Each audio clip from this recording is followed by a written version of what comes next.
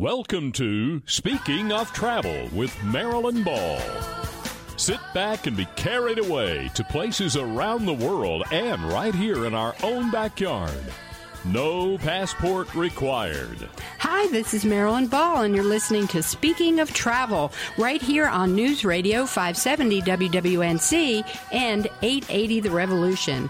And remember, Speaking of Travel is brought to you by Appalachian Realty. They've been helping people call Asheville home since 1979. And remember, go to the new Speaking of Travel website, speakingoftravel.net.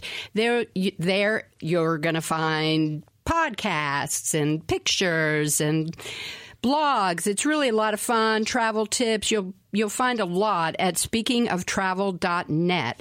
And remember, you can listen anywhere, anytime in the whole wide world on your free iHeartRadio app.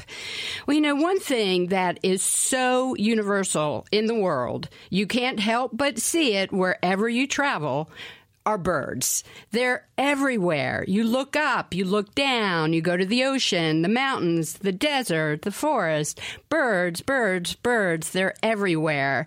Beautiful, fascinating birds. I mean, birds of all different kind of feathers and everything. In fact, one time I was in the Dominican Republic. I was out at the beach. We were at the end of a cove. We were getting ready to go in a boat, and right above me is this bird that was like a prehistoric something. I don't know. It looked like a dinosaur with wings. I came to find out it was a giant frigate bird. So my guest, I'm so excited to have today, is Simon Thompson. He knows birds. He owns and operates his own bird watching and natural history tour company, Ventures Birding Tours, and they're based right here in Asheville, North Carolina. Welcome to the show, Simon. Thank you, Marilyn. Good to be here. I'm actually really excited to have you on the show today. I've been following Ventures for a long time. I obviously am a big fan of birds. Love the birds. Well, thank you, and kudos on your frigate bird for figuring it out as well. Thank you. Wow, that was quite spectacular. It literally became dark when that bird flew over. It was so gigantic. They're amazing looking things and just have the ability to stay up in the air for hours and hours and hours, just floating on the air.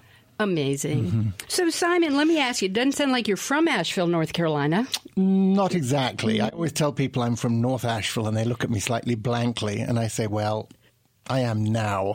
Right. but I'm originally from about 3,000 miles east of here. Yeah. So tell us a little bit about what it was like for Simon Thompson growing up. Oh, my goodness gracious. Well, I was one of those expat Brits. My parents are British, and I grew up, I wasn't even born in Britain. I was born on the island of Malta. And then we moved to Yemen, which is not the place you'd want to be right now. And we moved to Saudi Arabia, Lebanon, Ghana, Kenya. So we moved around a lot, which made for, speaking of travel, made for a very interesting upbringing. And while I was in Kenya, I met somebody who had a house in North Carolina. I came to visit, and I'm still here. Wow. What a great story. So were your parents were they expats and just traveling about? No, my father was a civil engineer, so he would work on all these big engineering projects all over the world. And so we'd usually get a choice of where we wanted to go, but sometimes it would just be, this is where you're needed next. And my mother would just shudder at some of the postings, usually. I bet. So when you were growing up and you're in all these different environments, different cultures, different foods, different people, were you that kid who was looking at the birds? I was looking at all nature. It's funny, you look back and you go, how did you get into something like this? And it's always difficult to see what that first little thing was that made it snap. And I remember one of my first birds actually being in the middle of the sort of a high desert on the way between Beirut and Damascus. Again, not a place you'd want to go to probably right now, but I remember seeing a white stork on the side of the road, and I must have been about 6, and that memory stuck. But since then, of course, I've get into all things nature. And birds seem to just get a hold, and they've still got me. Oh, my gosh. So when did you start the company?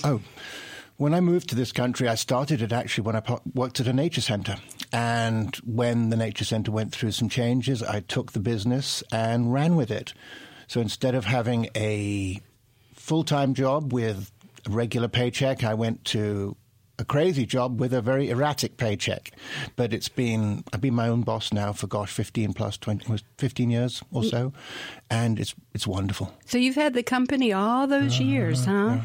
And it's growing. It's suddenly it was a one-man show for a long time, and then since then I decided to have now got full-time employee and lots of other guides who work for me, and the sky's the limit, so to speak. The sky is the limit, so to speak. I love that. So you're based here in Asheville. Absolutely, yes. And you do tours and things here? Gosh, yes. We started, of course, doing local tours all around Western North Carolina. And to be honest, we still do them. We now do even more than we did then. So we do loads of day trips all through our wonderful forests. We go to see warblers. We go down to the open country farmlands to see birds of prey and sparrows. And as well as local trips, we do weekend trips down to the coast. We do trips now all over the world. I just got back from 2 weeks in Morocco. Oh, Simon. I know. It's a tough life sometimes. You're talking dirty to me here, the birds, the travel, the 2 weeks in Morocco. I know many people do say, well, what's your real job? I said, this is my real job. So I get to travel. A lot of it sounds very romantic, but sometimes you say, God, I really would just like to stay at home for a little while. Right. And so would my other half. Well, especially when you live in a home area that is a destination. Exactly. With so much beauty. Mm-hmm. It's like every time you go outside the door, you feel like you're a little bit on vacation. It is. And of all cities, I've traveled over this country a lot, and I must admit, I do like living here. The greenery we walked out into the yard yesterday, and it's just this giant green blanket that just sort of almost swallows you whole. Well, it is a rainforest, so you do have all those elements. Yes, and we have wildlife to go with that rainforest. Exactly. Well, speaking of rainforests, I'm sure you've traveled to countries where there are...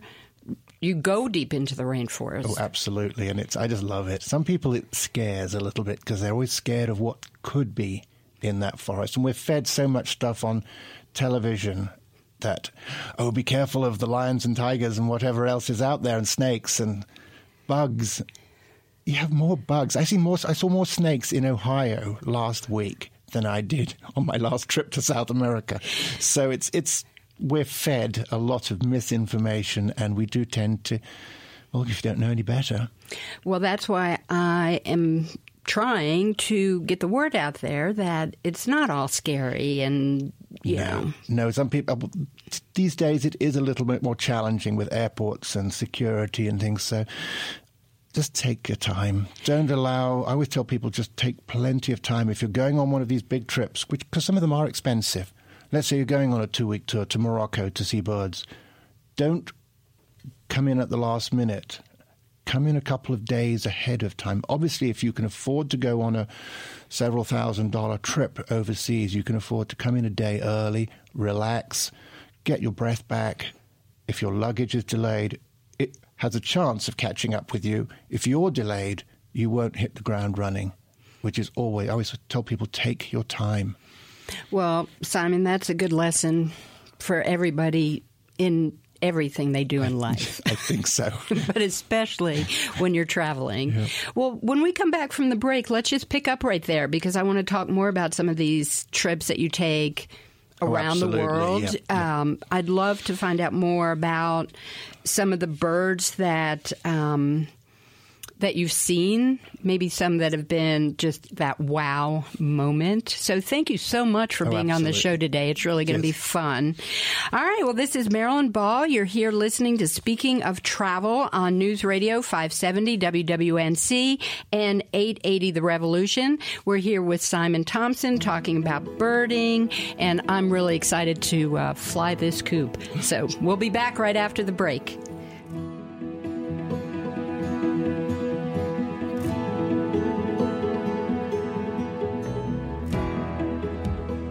Latino buying power is huge and rising fast. If you want to tap into this new market, then connect by advertising in Hola Carolina magazine. This glossy Spanish-language magazine is published monthly and reaches over 70,000 Spanish-speaking residents in western North Carolina. Hola Carolina magazine is about much more than just speaking Spanish. It's about Latino culture. Visit holacarolina.com and transform how you attract, engage, and connect with Latino customers. People call Asheville home for all different reasons, and they all mean a better quality of living that reflects their very own uniqueness. Whether you're looking for a funky loft in downtown Asheville, an arts and crafts bungalow in a walkable community, or a small farm to create your own artistic legacy, Appalachian Realty Associates will help you find properties as unique as you. Visit them at AppalachianRealty.com or at their welcoming bungalow office on Arlington Street, right near downtown. Appalachian Realty, helping people call Asheville home since 1979. Fly me to the moon, let me play among the stars, and let me see what spring is like on Jupiter and Mars. Welcome back to Speaking of Travel. This is Marilyn Ball, your host, right here on News Radio 570 WWNC and 880 The Revolution. Listen, if you're coming to Asheville, North Carolina, you need to stop by and see my friends over at Appalachian Realty. Their cute little office bungalow is right off of Charlotte Street, and they have been helping Asheville with people coming here since 1979. You can find a farm, you could find a condo, whatever you're looking for. Those guys over there at Appalachian Realty can really help you out. And remember, you can listen anytime, anywhere in the whole wide world on your free iHeartRadio app. So be sure you download that so you can listen to Speaking of Travel when you're traveling, when you're on a bus or a train or out in the forest, but certainly not when you're out in the forest bird watching. You don't want anything in your ears, right, Simon? Absolutely. You need to. I can listen over the top of a little bit of chatter, but really, if you're out looking for birds, you need to use your ears. Right. Very important. Well, I'm here with Simon Thompson. Simon is with Ventures Birding Tours. And on that note, Simon, I'm curious. I mean, I've lived in the forest for almost 40 years. I mean, right in the forest. So I've been a friend of nature and a friend of birds for a long time.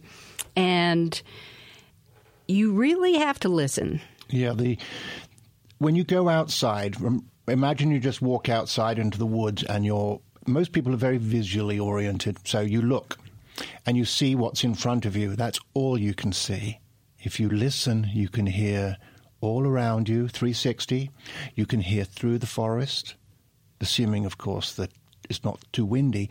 And so your hearing really is the best way to tell you what is out there, as opposed to just seeing, because in the summer here, when it's this green blanket we talked about earlier, you can't find birds very easily.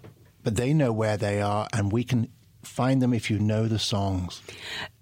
And tell me how you learn the songs. Is it something that you learned over a long period of time? Some people say it's difficult, and I must have a musical ear, but I don't think I have a musical ear at all. It's just one of those things you pick up by... I'm lucky I can hear a bird, and often that song or the call will go into a data bank. And let's say I don't hear that bird for another 5 years, I still will remember it. If I hear it again, I'll go, oh, that must be X. But the best way to learn, I would say, was just get outside with people who know their bird songs. And there are, of course, apps on phones these days, and the computer programs can help you, and CDs, and all those multiple different ways of learning bird songs. But the best way is to go outside, listen to a cardinal, listen to a robin, and learn them. Right. We always had one of those little cardinal stuffed little animals where you press a button and it goes... Yes, exactly. And often there are ways to help you remember these songs. Put words to them. Describe them. A cardinal sort of goes, what, come here, come here, come here, come here. So that helps you. Even if it's silly, it doesn't matter because you'll remember it the next time. Or you may say, for example, an eastern kingbird, which is quite common around here, sounds like you've put your finger in an electric socket. It just goes, and it's a way of remembering. So little clues, little hints that help you learn this stuff. So when people go with you on your tours, these are the kind of lessons? Oh, absolutely, yes. Are people beginners? Some are, and some aren't. And some people, of course, can go out a million times and still can't tell one bird from another by listening, but it doesn't matter. It's enjoyment, and that's the main thing. And yes, we actually have a workshop coming up in June, which is all about learning bird songs. I saw that. It's a challenge, but it's good. It's always fun. So do you use those little tricks of the trade when you teach that class? Oh, absolutely, yes. In the past when we've done it, I've even blindfolded people. So they can't use their eyes and they have to use their ears because, well, humans don't use their ears very often. We don't listen very well to each other, let alone to nature. Exactly. That is a very good point. Yeah. So when you're out there in the forest, I mean, you've got people here who haven't really been out in the forest before, let's say, and you're teaching them to listen. And also binoculars. Binoculars. A good pair of binoculars. Right. Is very handy. And it's funny, I've always had people come up to me and say, well, I can't use my binoculars. My eyes aren't right. I can't use them. And I go, that's because you've never looked through a decent pair. Put a decent pair in front of them, and it's like a new world opens up. It's amazing to see. And then it's fun to see how somebody enjoys it. They may not know the bird songs, but at least they can enjoy the birds with binoculars. So I'm trying to get a picture here because like I said, I've lived out in the forest and I've been around a lot of bird songs. But what you were saying earlier about, when you're not seeing and you're just listening and you can hear the bird way off. Yeah. Is that then kind of a cue? Oh, I hear this bird way off, so we're going to track through the forest to go find it? Sometimes you can do that, but a lot of the time, if you know what you're doing, you actually know what birds to expect. So let's say I'm walking along the parkway, the Blue Ridge Parkway, and I know to expect a scarlet tanager in the summer, and I also know what part of the tree they're going to be in. So you get to know what it sounds like, what it looks like, and where it should be, its behavior. And so, for example, if somebody came to me and said, well, let's go and look for a scarlet tanager, you don't usually look on the ground. You look at the top, especially in the spring when the males are singing, look on the tippy top of a big deciduous tree, and he's usually up there singing. So there's really a lot of kind of knowledge base to bird watching and... Yeah. Of course, you do get things that are slightly unusual. So I always tell people, don't sweat if you don't know all the bird songs. Know the common ones, because then if something sings or calls, you may go, oh, hang on, that's a little different. I don't know that one. It isn't one of the ones I see or hear every day. So then let's track it down and see what it is. That makes really good sense.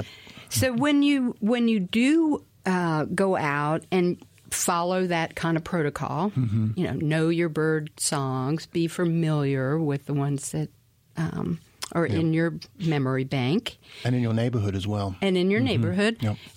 When you do hear something that is different, pay attention. Absolutely. And then maybe it's an uncommon bird or maybe a migrant coming through our area because, of course, in the spring and in the fall we get lots of other species that don't nest here that migrate on their way north and then in the fall return south. So, of course, in the fall they're not usually singing, they're calling. And there's a difference between songs and calls that a lot of people don't, they may realize it, but they still don't get it quite right. A song, of course, is a long and more complicated series of notes, and a call is usually simple and functional. So the call is really them calling to each other. Or announcing danger. Let's say a hawk flies over and the cardinal then will make a call note and the robin will understand it and the chickadee will understand it. But if a robin's singing, a chickadee couldn't really care less what it's doing. because it's not interfering with its life at all. Gotcha. I have seen that. I have actually seen that happen, where the little birds are calling out that the hawk is coming, and then boom, there's that hawk. And those call notes are distinctive. There's a thing in the chickadees, they do what's called the high Z's, which is a little high-pitched Z, Z, Z. Suddenly, if you hear that, you look up, there will be a hawk. Wow. And everything either freezes or runs for cover, so to speak. It's really like bird miracles up here, I'll tell you what. And one thing I wanted to tell you, too, is when you were talking about migratory and bird, sometimes getting off track. Yeah. Did you go to see the trumpet swan? In the French Broad? Oh, of course I did. Actually, I did too. You did? Oh, excellent. Yes, I took pictures. Good. It's a funny story. Some of us keep county year lists, as in a list of birds you see in the county every year. And it was the beginning of January, I think it was. I think that's right. And I needed to see tundra swan. A friend of mine reported tundra swan on the river. And I went to see it, needed it, and I looked at it and went, hang on, that doesn't look right. So I sat for 2 hours, tried to figure this bird out, that it was a trumpeter. Then I released the information. So you released the information. Well, it was a destination for me. Lots of people came to see it. It was lovely. Well, when we come back, let's talk more about the trumpet swan and other birds that you've cited that were just maybe out of character for right there. Thank you, Simon, for being on the show. This is Marilyn Ball. We'll be back right after the break.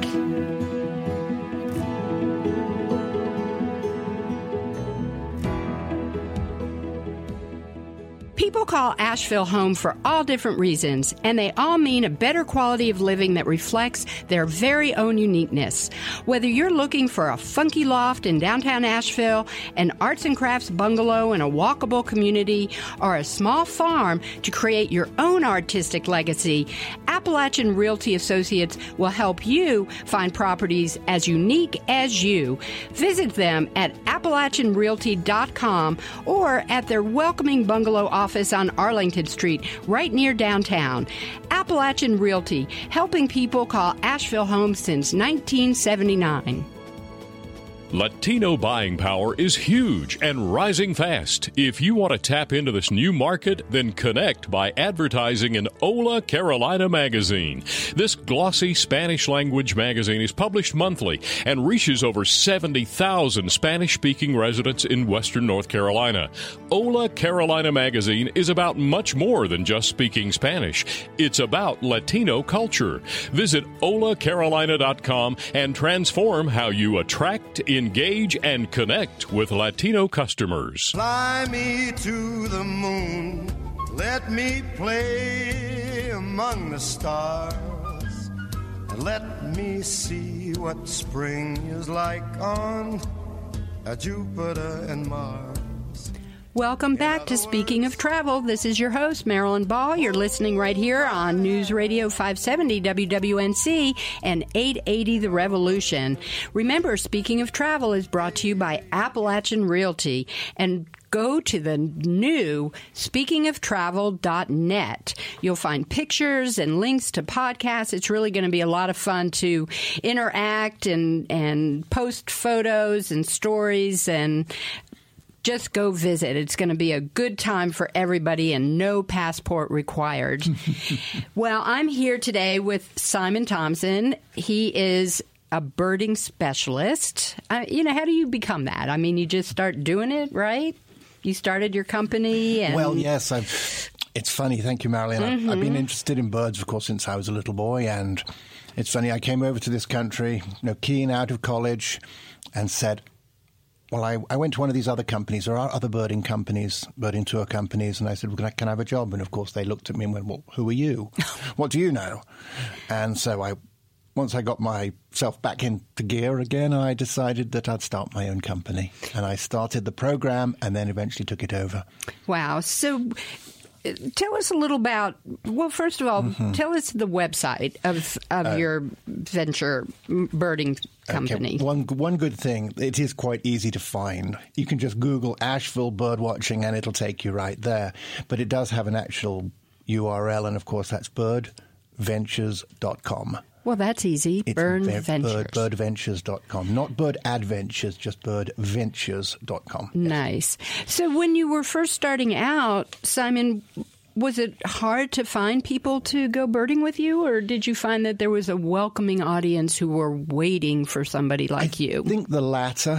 When I first came over, well, bird watching in England has been around for, of course, many, many years. And what's exciting now to see is it's now the fastest growing hobby in North America, which is, it surprises people. Some people say, well, surely baseball's bigger. And I go, not even close. My goodness. So, and when I first came here, it wasn't the thing it is now. Now it's booming, absolutely booming. I just got back from, believe it or not, Toledo, Ohio.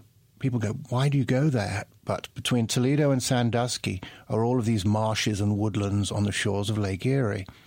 And I just attended what they call the biggest week in American birding. We call it birding these days. We don't call it bird watching. It's grown up. And I think about 2,000 to 3,000 people registered for the week. And the number of people that may visit is supposed to be about 30,000 plus, which brings in quite a bit of money to a rather rural area of the world. Absolutely. And yet, on the other hand, and let's address this, when you've got 30,000 people tramping through the woodlands and the swamps looking for the birds, is there an effect on the ecosystem? What do you think about that? Everything's very well managed. There are boardwalks, there are roads, there are trails. There's lots of places to go. And I think 99.9% of the people are very well behaved. You always get that one person who just goes off the wall a little bit, but most of the time they're really, really well behaved. So there is kind of an etiquette. There is a very, birding. very much an etiquette. Let's talk a little about that. Yes, there are some things you can do with a bunch of people and other things that you'd rather just do by yourself. Let's say you do have a group of people. Of course, you have to be quiet. That's one thing. If you sit there and want to catch up with all your friends on the last trip you were on, you really need to do that afterwards. You tend to dress in slightly more muted colors. You don't go in wild whites and bright colors. Some people say, the birds can't see you if you wear drab colors. The birds can see you. Quick movements, I think, are more important not to do than worrying about what clothing you wear. But so those are some things. And of course, talk quietly. Don't go in a mad crowd of people. Small groups are always so much better to really see and enjoy what you're doing. So in a day's time, give us some idea of what it would be like. You're on a tour in Morocco, okay. Let's say. Well, to start with, some days it is you do get early breakfasts, or sometimes you even go out before breakfast and then come back or have a field breakfast. So everything's a little bit different. But you'll go out those first few hours after dawn invariably are the most important hours of the day. And yes, in Ohio, I think I had 5 mornings in a row at 4 o'clock. That got a little old, but you see the birds. Those first few hours after dawn are so important. The middle of the day can be absolutely deadly, but that's often when you travel or sometimes rest or have lunch. Just take a little bit of time off, because, again, in the late afternoon, you can go out again, and there's a little bit more activity before it gets dark. And how do you gauge? I guess you would know prior to your destination what you're looking for. Oh, absolutely, yes. There are books. These days there are books on almost every country, or regional guides. There are guides to different birds' families. There's lots and lots of information out there. There are even recordings of all the bird songs that you can learn beforehand. There are apps. I mean, I've got apps on my phone for South Africa, for Europe, for Peru, for all sorts of popular bird-watching destinations. What would you say has so far been your most unique destination? Last year, I took my mother. My mother's 80 plus, but still super active, and we flew to Jakarta in Indonesia, which is a big city full of traffic and people. But at the end of the trip, after it finished, we were there for 2 weeks. When it finished, she and I and a friend flew to Papua, in part of the island of New Guinea, and we went into the forest hiking and to see the birds of paradise displaying. It was just, she just said to me, she said, I never thought I'd live to look up into the trees and see all these birds cascading their plumes and displaying to the females. Pretty hot stuff. Simon, now you're really talking dirty to me, my friend. I'll tell you what, those birds of paradise. There's still a lot more out there I haven't seen. Well, it's we call it. We don't just call it talking dirty. We call it bird porn. Oh my gosh! We have bird books with all this exotic stuff in it, and we just go, I love it. It makes me swoon. So, how do you decide? Are you looking at putting your tours together like at a year out kind of thing? Yes. We're finishing our day trips. We do together. We put them together about 6 months at a time. So this week we're putting out the day trips from July through December. They'll be up on the website, and there's wildflower events, there's butterflies, there's shorebirds over in Rankin, Tennessee. There are sparrow and duck trips for later in the winter, of course. So those will be up through the rest of the year any minute. I've already got India planned for January. February. I've already got a trip in next April. And we'll go back to the biggest week in Ohio in May. So some of this stuff's already planned. We've got local ones as well. Local North American trips. There'll be a trip to Florida coming up in March or April. So we're already putting together in 2018. Hopefully we'll be finished soon. Wow.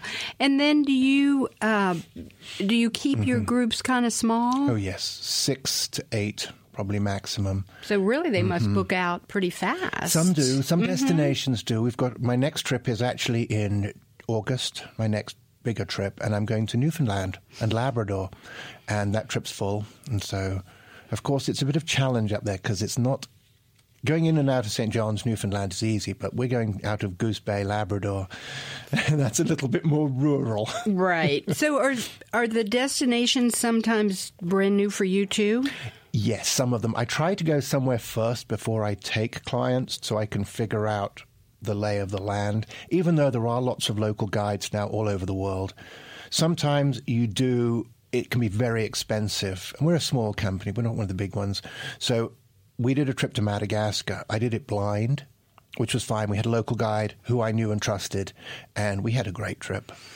Wow. Well, when we come back from the break, let's just pick up right there in Madagascar. Why not? It sounds so exotic. Thank you so much, Simon, for being on the show today. This is Marilyn Ball, your host of Speaking of Travel. We're here with Simon Thompson talking about birds all over the world. We'll be right back.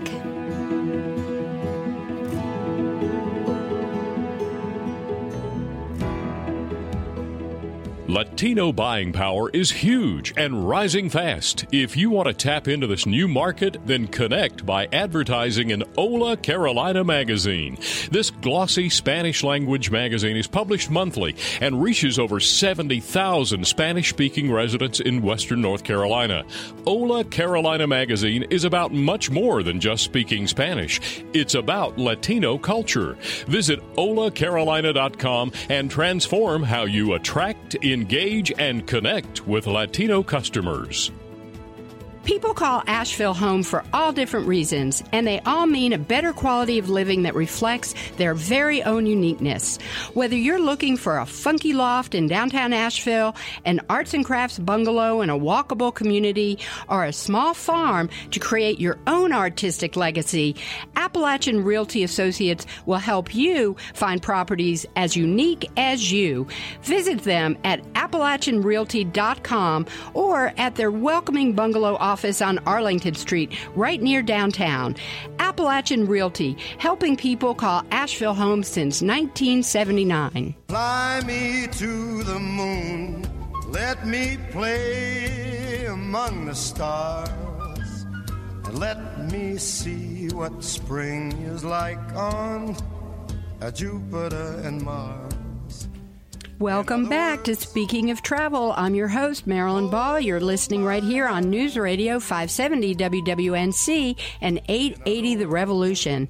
Speaking of Travel is brought to you by Appalachian Realty. They've been helping people call Asheville home since 1979. And remember, you can listen anywhere, anytime in the whole wide world on your free iHeartRadio app. Well, we're here today with my guest, Simon Thompson. He owns the birding company. We'll call it birding. See, I'm already getting past the bird watching company. Ventures Birding Tours. Simon, thank you so much. The time is going by so fast. I know we seem to cover on a lot of subjects, don't we? I know. And birding is so fascinating. And it's so much more than just looking for that special bird and being able to be aware.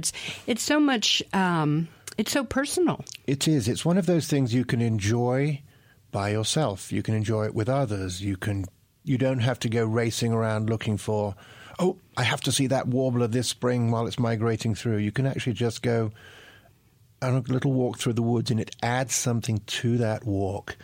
You may not look for the birds. You don't even have to take binoculars, but you can listen. They're singing. They're going about their lives, eating, feeding, breeding, whatever.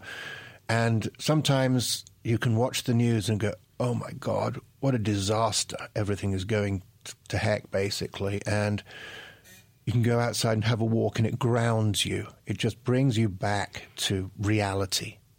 And it's very relaxing, very enjoyable, and very educational. And like you said, it's something you can do in your own backyard. And we here in Western North Carolina are just so lucky because we have such beautiful nature all around us. Oh, and there's so many great places to go. We've got, of course, the Blue Ridge Parkway is the crown jewel of our area, and it's so easy. You see so many people driving and they just stop at overlooks. Just walk onto any of the trails and you'll hardly ever anyone on the trails, which is wonderful. And walk quietly. I took some private clients out the other day who came from out of state, and I took them out and we saw Canada warblers, we saw veery, we saw black-throated blue warbler, scarlet tanager, all sorts of things, just quietly walking the trails. Okay, well, Randy, I'm calling on you now, buddy, because I think you and I need to get a private audience with Simon, right?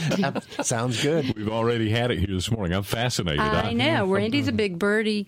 Birder. That's right. That's what we call. We used to be called bird watchers. And it's funny, you had this image of, was it ladies in sensible shoes off looking at birds. But now it's become a little bit more. It's often a lot of young people, young guys. In England it was, and it is now here, a lot of young guys, and they are after. I spoke to somebody the other day, said, I just got back from northern India, and then I went to somewhere else, and now I'm going to Arizona, and it's addictive.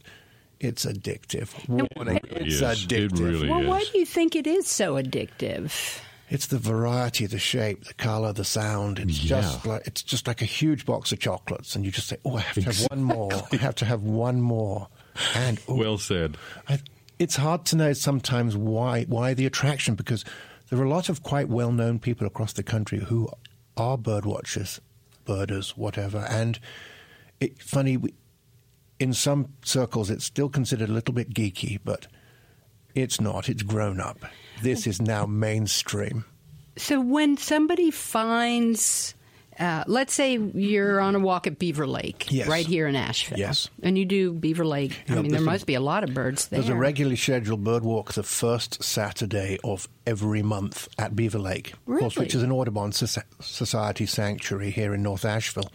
And it's 8 o'clock in the summer, 9 o'clock the rest of the year, but it's on their website, which is, if I get this spelt correctly, emasnc.org, which stands for Elisha Mitchell Audubon Society, North Carolina.org. That has maps and birding spots, all the local birding spots throughout the whole area. So it's a great resource for birding. Well, a meetup, Randy, maybe we should do a meetup, because that's what it is, right? They come and meet up. And absolutely. And we have between actually these days it's between 10 and 30 people every month. Wow. Yes. So we'll split up into smaller groups and head out around the boardwalk. So if you haven't been to the sanctuary, it's all boardwalk. You don't even have to get your feet wet. Wow. And there are benches, so it's handicapped accessible. It's very, very nice. That sounds lovely. Well, let's talk a little bit more about the binoculars. Yes. I want to go back to that. So we want to be able to bird and see the birds, and like you were saying, I wear glasses. I've never been able to really understand how to look through binoculars. Where do you even go to get them? Well, to start with, if you are serious about getting binoculars and getting into the game, think of a budget. How much do I want to spend? Because you can spend a lot of money. some of the binoculars now, and they are good. This isn't just a price that they throw out. $2,000 plus for a really good pair of binoculars. But you don't have to spend that. You can probably spend between $200 and $400, get a decent pair, waterproof, good customer service from the company, and don't get anything with too much magnification. So avoid getting anything that says, oh, super power, 15 power. No, you need 7s, 8s, and at the most 10s. And just a good pair. Practice looking through binoculars. Go to one of these bird walks and look at what other people are using and say, oh, can I try binoculars? People are friendly. They'll let you look through their binoculars. And if you wear, and they're making, binocular companies now are making binoculars for bird watching. So it's not just sports binoculars or hunting binoculars. These things can zoom down to really close distances. You can wear them with glasses. You can put the eye cups up when you're not wearing glasses. So they're very easy to use. So really getting into, getting started, let's say you've never done this before, you love birds, you want to do it, maybe doing the meetup locally at the Beaver Lake and walking around, definitely checking out your website. Tell us again what your website is. Birdventures.com. Birdventures.com. And that has links to all of the bird walks as well, because there are several walks every month in different locations that are free, no charge, open to the public. Of course, for our day trips and our bigger trips, there is a charge because it's my job. It's how we make a living. Well, of course. But I think really just being able to step into it for the first time and meeting some of the people and seeing what that... Absolutely. It's a great... The people are very friendly. They come from all walks of life. They all are out there to enjoy what they see and to learn a little bit. I mean, look at a catbird again for the first time, and Beaver Lake is covered up with grey catbirds, but you learn how their song... learn what they look like, how they fly. There's a lot to see and do. You know, where I live out towards Weaverville, and there's a little lake out there, Lake Louise, and I just love when the geese fly over. There's just something about having geese. It's a wild sound, and something that's even nicer than geese are cranes. Have you ever heard sandhill cranes? Oh my goodness, it's almost prehistoric sound. And so not so far from here, if you drive about 3 hours in the winter near Cleveland, Tennessee, near Hiwassee National Wildlife Refuge, 10,000 sandhill cranes winter. Occasionally whooping cranes with them. And the sounds when they're all flying around it's magical. Field trip, Randy. We're going to have to go on a field trip. I'm there. Simon, I'm telling you, this show went by really way too fast. So I want to have you back on the show again, maybe after the summertime. You can talk to us about some of the places where you've been. We can revisit some of these birds and find out new locations. Thank you, Marilyn. Thank you. It's really been a lot of fun. Well, this is Marilyn Ball. You're listening to Speaking of Travel, and I want you to think about being quiet this week. Go out, take a walk. Just, turn off the TV, put your feet out in the forest. It's everywhere around us here. And just listen. Open up your ears and listen to the beautiful sounds of the birds right over our heads. Sometimes they're right at your feet. I had a little robin right outside my window trying to get some straw for its nest. So think about birding as you move into your new week. And remember, don't postpone joy.